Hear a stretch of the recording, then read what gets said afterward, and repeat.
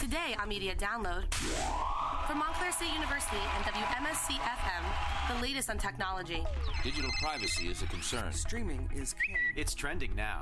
And media issues. Let's start with the presidential campaign. The frontrunner is firmly in the lead in every national poll. What's the press's responsibility? I will not give him the credit he probably sought prior to this horrific and cowardly act.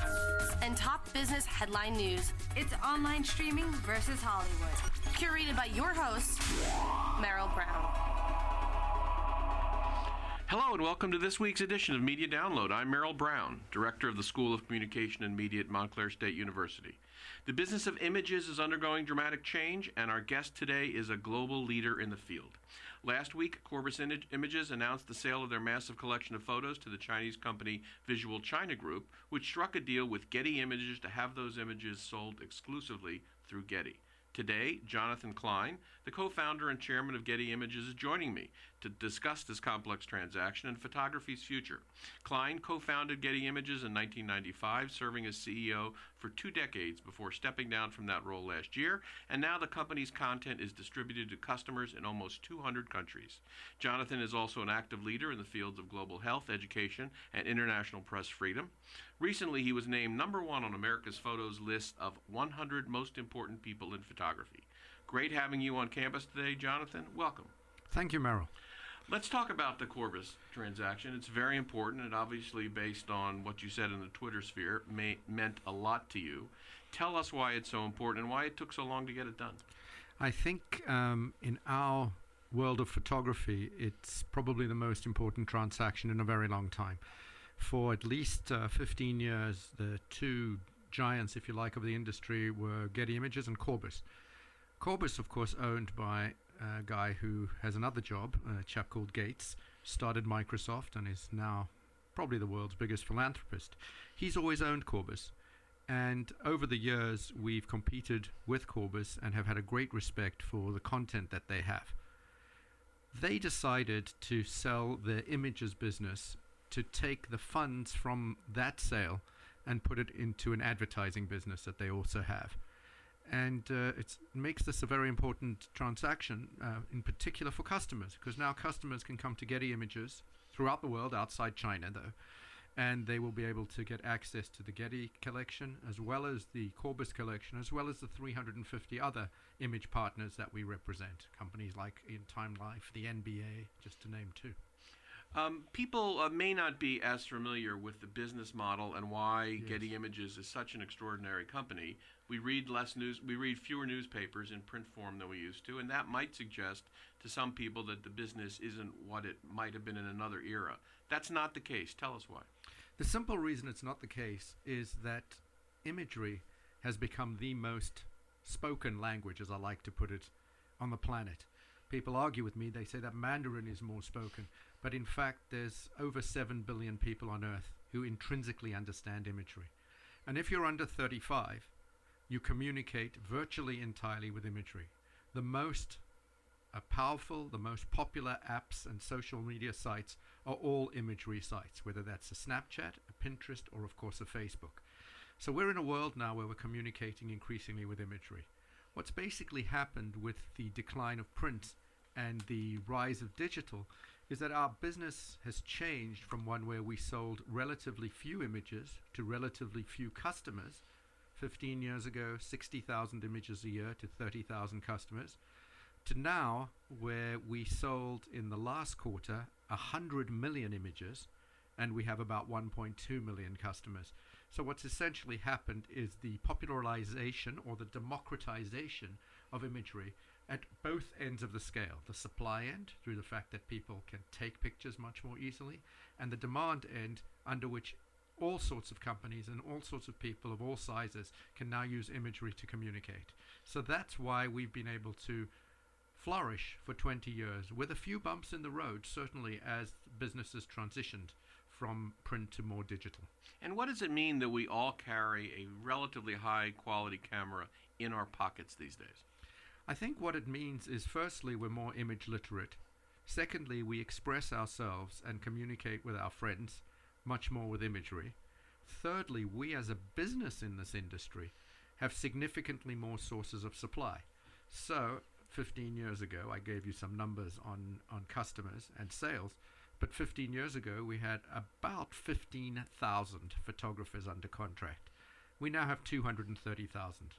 So we're getting a lot more social photography, we're getting a lot more local photography, we're getting a lot more natural photography as opposed to posed photography. So it's actually helped us because we've been able to grow the supply side of the business as well as have customers more image literate. When the acquisition of the rights was announced to the Corbis work, you tweeted very cleverly, "Almost 21 years, but got it. Lovely to get the milk, the cream, the cheese, yogurt, and the meat without buying the cow." Tell us what you meant by that. What I meant by that was Corbis was started 6 years before Getty Images. We've been competing with Corbis for 21 years. I've always had a great respect for the content, but I really didn't want to buy the company. I didn't want to take on the hundreds of employees, the thousands of photographer contracts, the offices around the world, their technology, their whole infrastructure. So by getting the Chinese to buy the content and the company and giving us exclusive global distribution of the content, we were able to get the benefits without necessarily acquiring the cow, horse, or whichever animal you care to choose.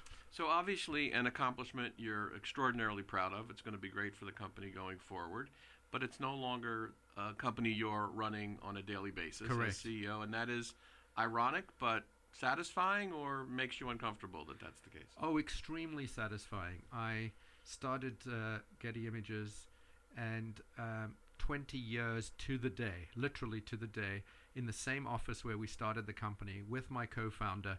We had a big party for 20 years. I talked about the past, I talked about the future, and then I explained that I thought that it would be in the interests of the business for somebody with a different perspective to take the company forward to the next stage of development. And we did a big search all over the world, and I'm very happy with a lady we found whose background was very much in the creative industries, in television in particular.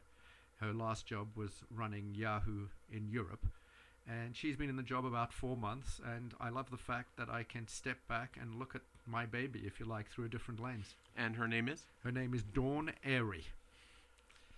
And Dawn is very dynamic, very much focused on the creative, the talent side of the business. And we have plans to expand our business into the consumer market and monetize imagery through advertising, which we've never done, notwithstanding our millions and millions of viewers.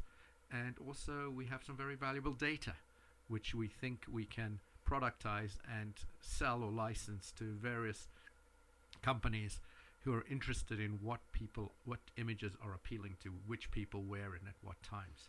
So among the most popular social media sites in the world are sites like Instagram, Yes. built on photography, on basically nothing else but photography in the case of Instagram, by and large. What does that mean? That means, among other things, that there's a massive platform in all of our pockets for the work of my friends and my business associates and so forth, and people I follow, and yet that leaves plenty of room for Getty, I assume. Yes, I mean, I'm often asked, and I thought you were going to ask me this question, so I'll ask it myself. I'm often asked, now that everybody has a camera, what does that mean for professional organizations? And when a journalist asks me that question, what I always ask them, and I could do the same with you, but this is a non-visual, it's a podcast. What I say is, can I borrow your pen? And they give me their pen or pencil, and I hold it up and I say, I'm now a journalist. The mere fact that I have the tool of your profession, which is a pen if you're a journalist, or you have the tool of my photographer's and videographer's profession, which is a camera, doesn't make you a photographer, a videographer, or a photojournalist. And I think talking to you on campus today, I think that's particularly relevant. There are an enormous number of skills which can be taught, and there is an enormous number of skills which cannot be taught, which differentiates somebody who happens to have the equipment versus somebody who's actually creating something and telling a great story and engaging people. So whilst there might be billions of images shot every day, if you look at most websites for news, sport, or entertainment, you will find that the overwhelming majority of imagery on there is professionally shot. Historically, though, Getty is not a video-centric company. We live in an increasingly video-centric world with video all around us, on our phones, via Netflix, distribution means that we would never have considered just a few years ago. What does the video revolution mean for a place like Getty today? Well, we certainly have less of a reputation in video, but we are by far the largest stock video, commercial video business around. And in the last 5 years, we've put a very big focus on two things on the video side. The first is that we've sought out other partners to distribute their video. So instead of us doing all the production, we have a number of partners. So for example, we're exclusive distributor of all BBC video, and obviously that's a huge collection, and also everything that NHK in Japan produces. We also distribute video for the AP, for Bloomberg News and various others. And the other part of it is that we've invested quite significantly in what was the hardest part of moving video quickly, and that was the ingestion of video. We can now ingest video, categorize it, and put it up on the sites in the multiple formats that video requires extremely quickly as stills. Video is almost 10% of our revenues now, so very important. And finally, an increasing number of our photographers in the field, not in sports, but in news and entertainment, are also doing video and doing interviews with their subjects that they've been photographing with stills. It helps that you have the same equipment for both quite often. Interesting. It's interesting to watch that evolution, and we'll be watching it even as you merely chair the company. So let's talk about you. You're just recently into the world of looking at new opportunities and thinking through your personal life in a different way, a life that's taken you from South Africa to London to Seattle to New York. What next? Well, certainly still New York. I really love living in New York. I'm a kind of media guy, and I'm fascinated by media, and New York is a phenomenal media center.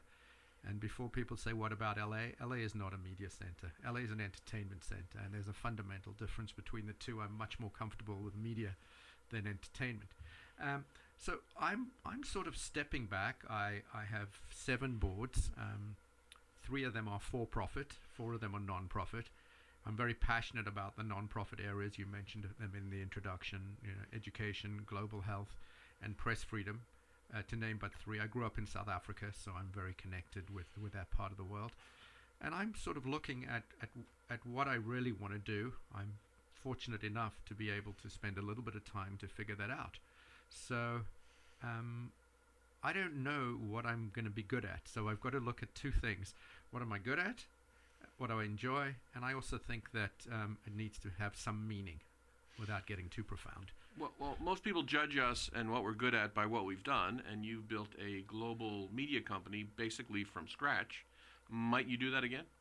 I don't think I'd want to build another company from scratch. It's really hard, and the odds of being successful as a startup are extremely low.